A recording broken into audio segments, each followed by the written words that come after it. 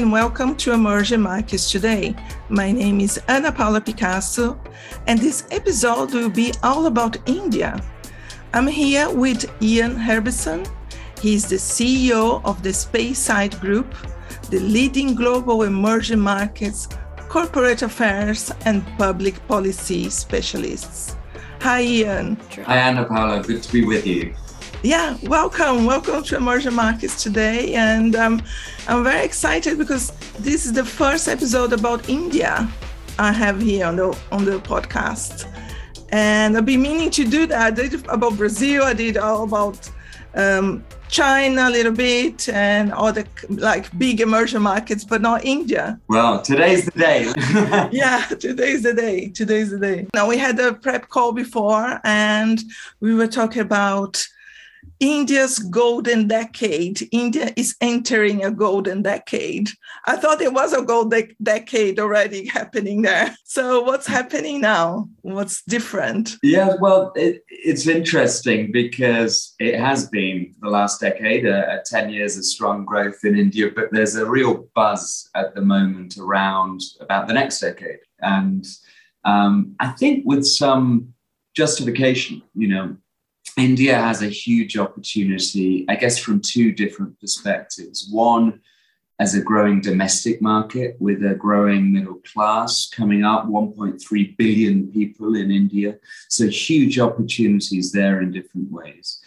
But secondly, as an increasingly important part in global supply chains. And so I'm excited. Do you want me to dig into some of that stuff?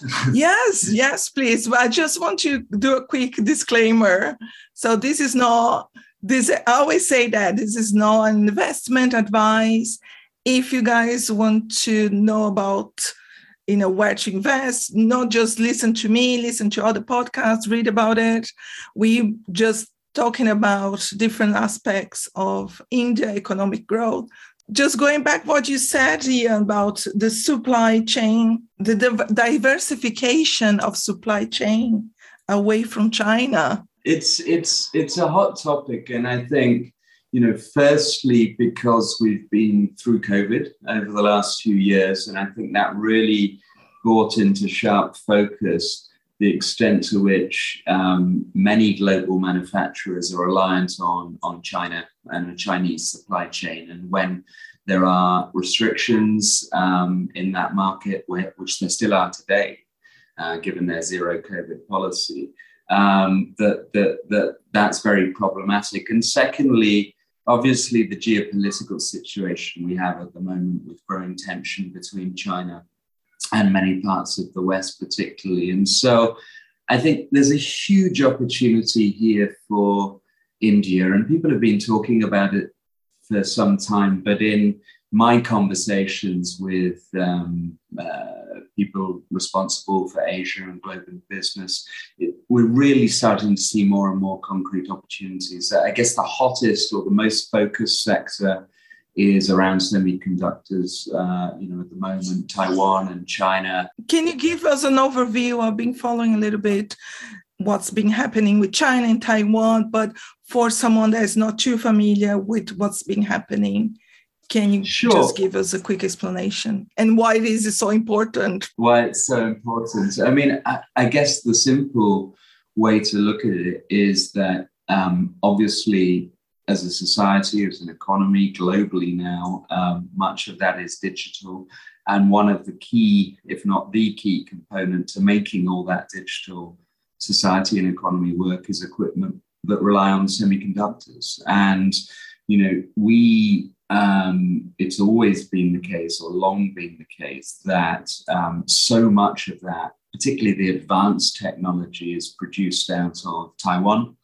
And out of mainland China. And at the moment, given the geopolitical tensions, there is a lot of focus in a number of ways. We've just seen the US pass a bill, a so-called CHIP Act, to try and encourage investment and manufacturing of semiconductors in the US.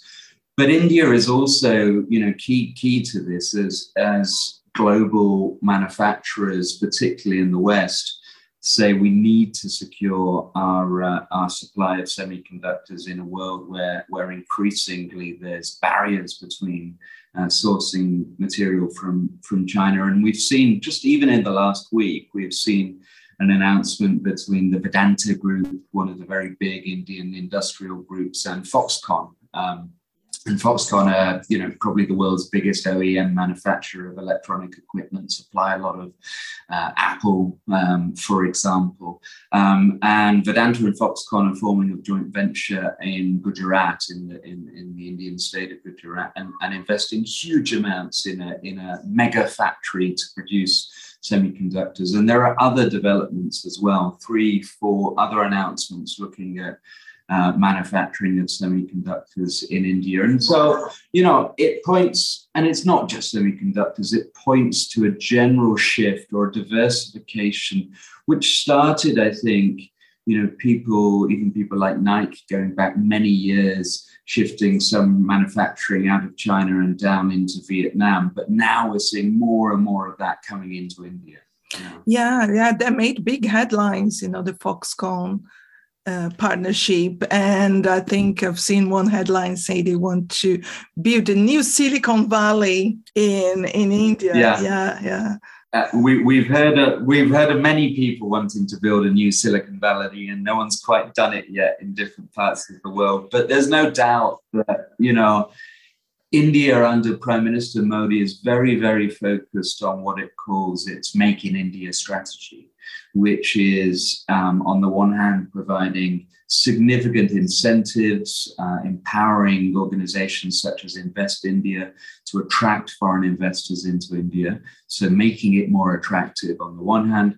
On the other hand, frankly, raising tariffs, raising non-tariff barriers to the import of products that the government believes should be manufactured domestically. So, yeah. There is a policy, I think you mentioned, but I read it before as well, the Made in India policy. Yes. So Modi wants to bring this mindset of companies and using Indian manufactured products. Yeah. And you're seeing that right throughout the chain. So, another reason why there's real investment and hopes for growth in India is that there's a huge need for infrastructure investment in road, in rail, in ports, in airports, in power, big moves in renewable power. And a lot of that is being driven by domestic companies, but the supply chain, the equipment, the supply, the services, there's big foreign investment going into those sectors, capital investment from institutions, pension funds globally going into those sectors. So that, combined with the Made in India strategy, the Make in India strategy, is really stimulating growth domestically. So I think there's a whole area there. And then there's the other piece we mentioned, which is the huge sort of domestic market, 1.3 billion people, and a lot going on around digital innovation, for example, and upgrading products and services. Exactly, yeah. And so digital innovation is something I've read and written a lot about on emerging markets today as well, especially in fintech, in payment solutions, but moving to a mobile payments landscape. Yeah, so India has, on the one hand, some of the big tech players, particularly in e-commerce, is the obvious example, where you have an Amazon joint venture, where you have a Walmart joint venture. There's been huge investment and growth in that area. But as ever with India, it takes its own unique path. So on payments, for example, the government has put in a national payments infrastructure, national digital payments infrastructure that is uniquely Indian, and that is designed for interoperability, for low cost, for ease of access across a very diverse country, sort of open source architecture. And you've seen a lot of domestic players develop technology on that. One of the very biggest was Paytm. And that's a really interesting story firstly because of its growth, and it went through a huge IPO, valued at a huge number. But it's also interesting because the price or the value of that has collapsed post-IPO as people start to say, okay, so you've built up an incredible user base for electronic payments, but how are you going to monetize that? And it's much, we're seeing this around the world. And I think it's a trend once a unicorn goes public, like you've seen this in Nubank in Brazil. So they didn't have a great IPO. And there's no doubt there's going to be some pain as the sector shakes out. Particularly, I think fintech will see consolidation in India. But out of that will emerge big, strong companies. There's other, big question marks at the moment. India has been working on a set of legislation around data governance, which it actually drafted and redrafted 14 times and then withdrew from the last parliamentary session, just scrapped the bill entirely. But it's promised to come back with a new bill that will govern everything from cybersecurity to e-commerce to other areas of the digital economy. Now, again, India being India, they say they'll look around the world and take examples of practice from around the world, but they're looking at a uniquely Indian solution, which is, put it this way, the government has very strongly talked about big tech getting too much of its own way. So there's a lot of people looking at this space and saying, okay, what does that legislative and regulatory framework, what's that going to look like? And these are the two sides of India, Anna. I mean, you have the huge market opportunity, huge foreign investment coming in. And on the other side, you have a preference for domestic companies, a situation where a lot of foreign investors are having to go into joint venture arrangements with the big domestic Indian groups. And you have a lot of uncertainty around some of the regulatory environment and degree of political risks there. So these are the two sides of the India. Sides, exactly. Yeah. So we have some favorable situations for the economic growth, but also there is a downside, isn't it? And some caveats, like he wrote to me some caveats here, which include things like unemployment and difficulty in doing business. Is something that is not just India in my experience. As in most emerging markets, also Brazil is very difficult to make business there. You live there, I think you know that. Absolutely. And, I lived there during that so-called golden time, where we were seeing 7% year-on-year growth.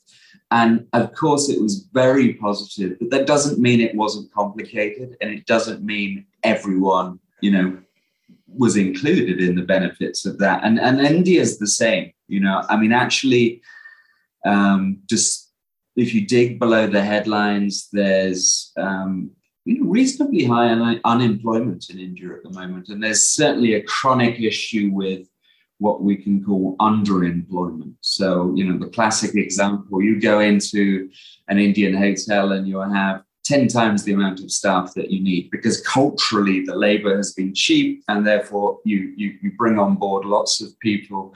And that's an issue for productivity in the economy going forward.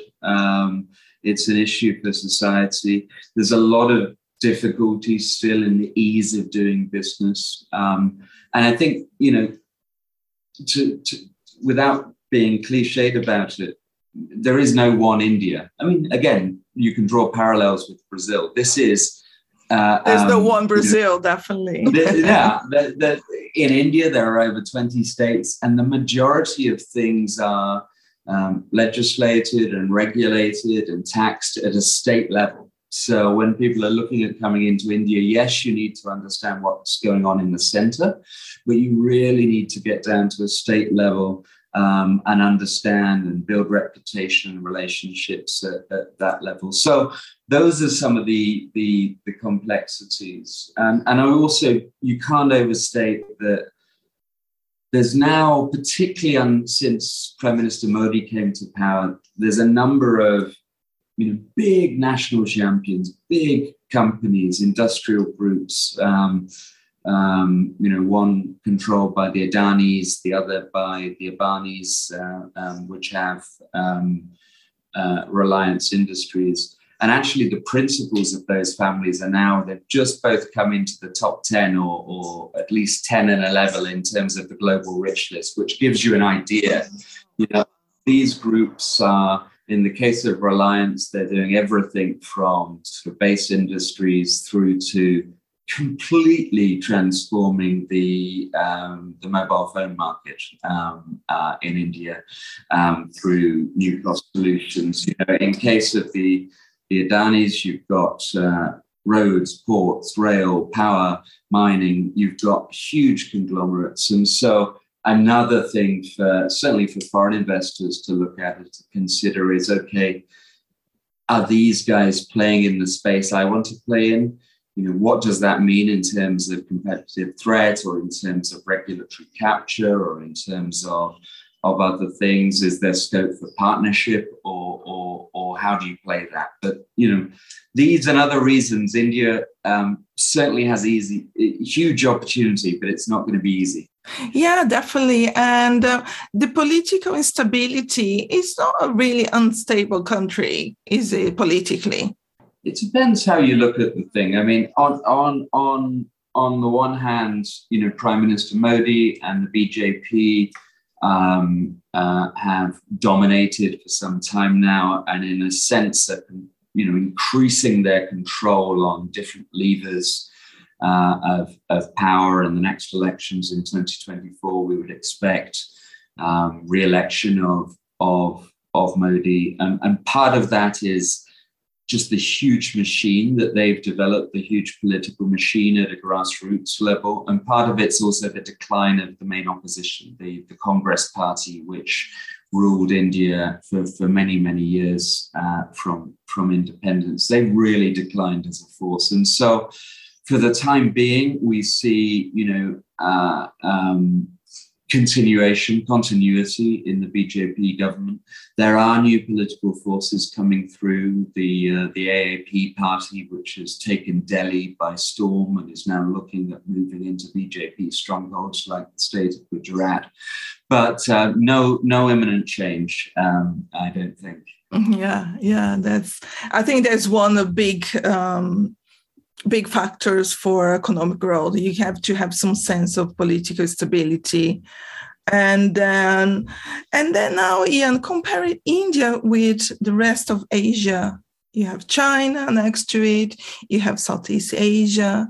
There are a few countries also becoming very prominent in the global landscape, like Indonesia, Vietnam to a certain aspect. And so how do you compare this India versus the rest of Asia?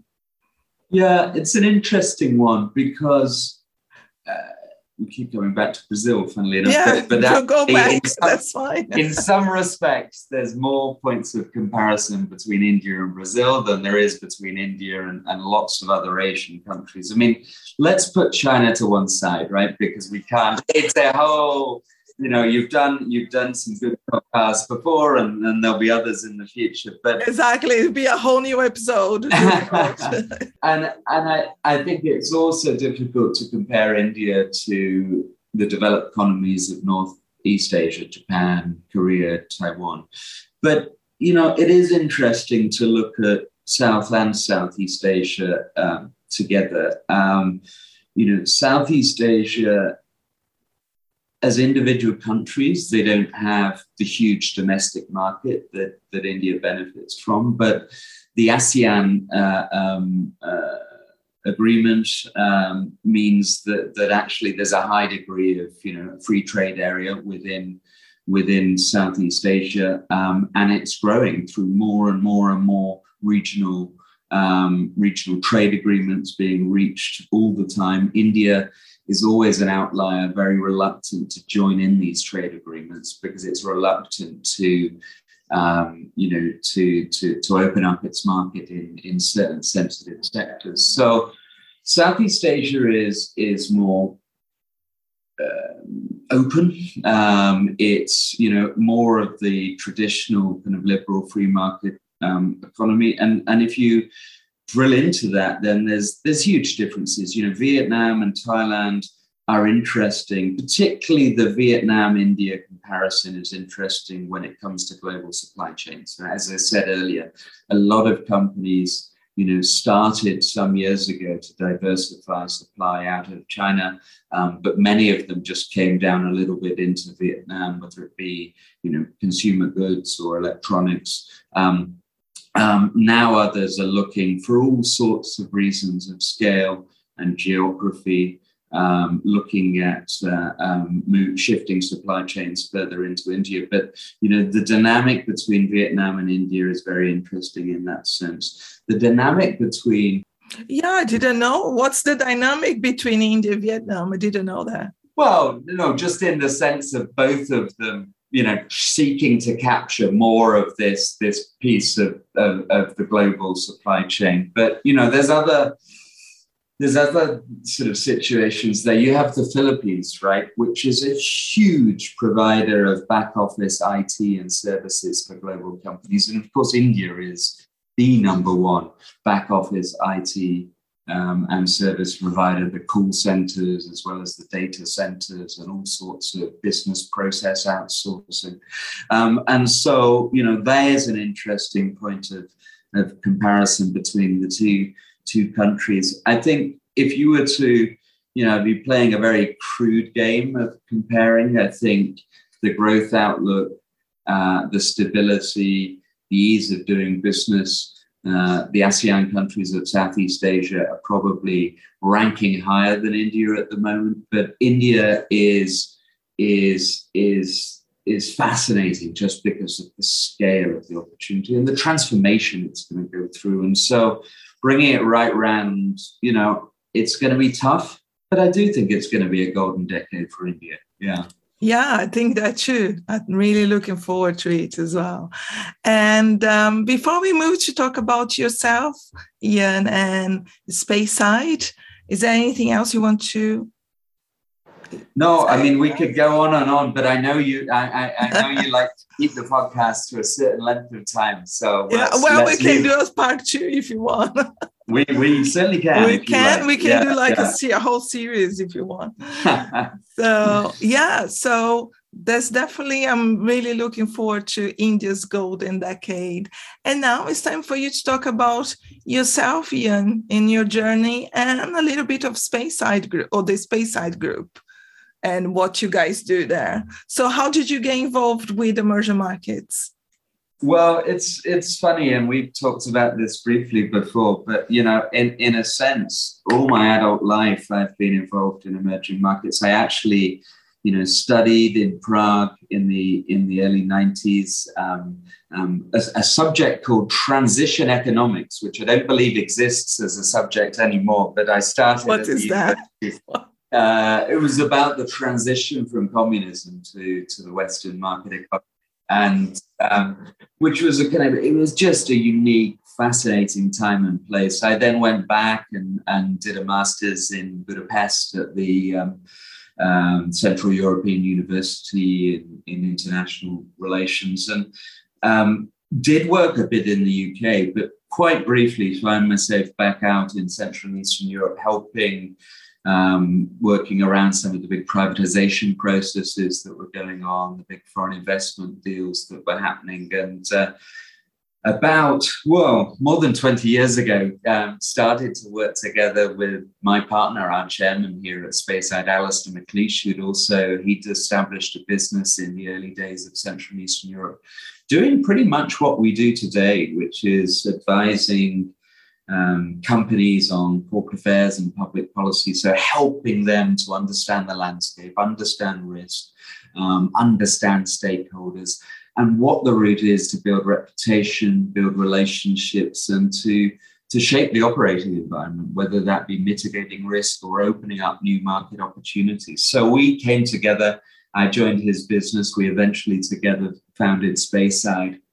And We've been on the move ever since, yeah. And this was 20 years ago. That was, so 20 years ago, we started working together in Central and Eastern Europe. Speyside in its current form was established about 15 years ago.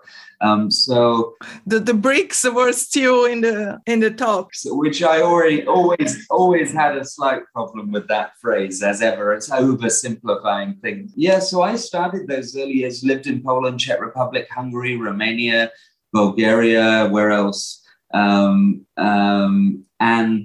then with Speyside, we moved to Latin America. We started organically building out. I lived in Brazil, Colombia, Mexico, as we built the businesses there. And we're now across 7 offices in Latin America and delivering work even broader than that. And then came out to Asia. And I've been based in Singapore for some years now as we build in South and Southeast Asia particularly. And the final part of the business is supporting in Africa. So we're really global emerging markets. Yeah. Maybe we do Africa's golden decade.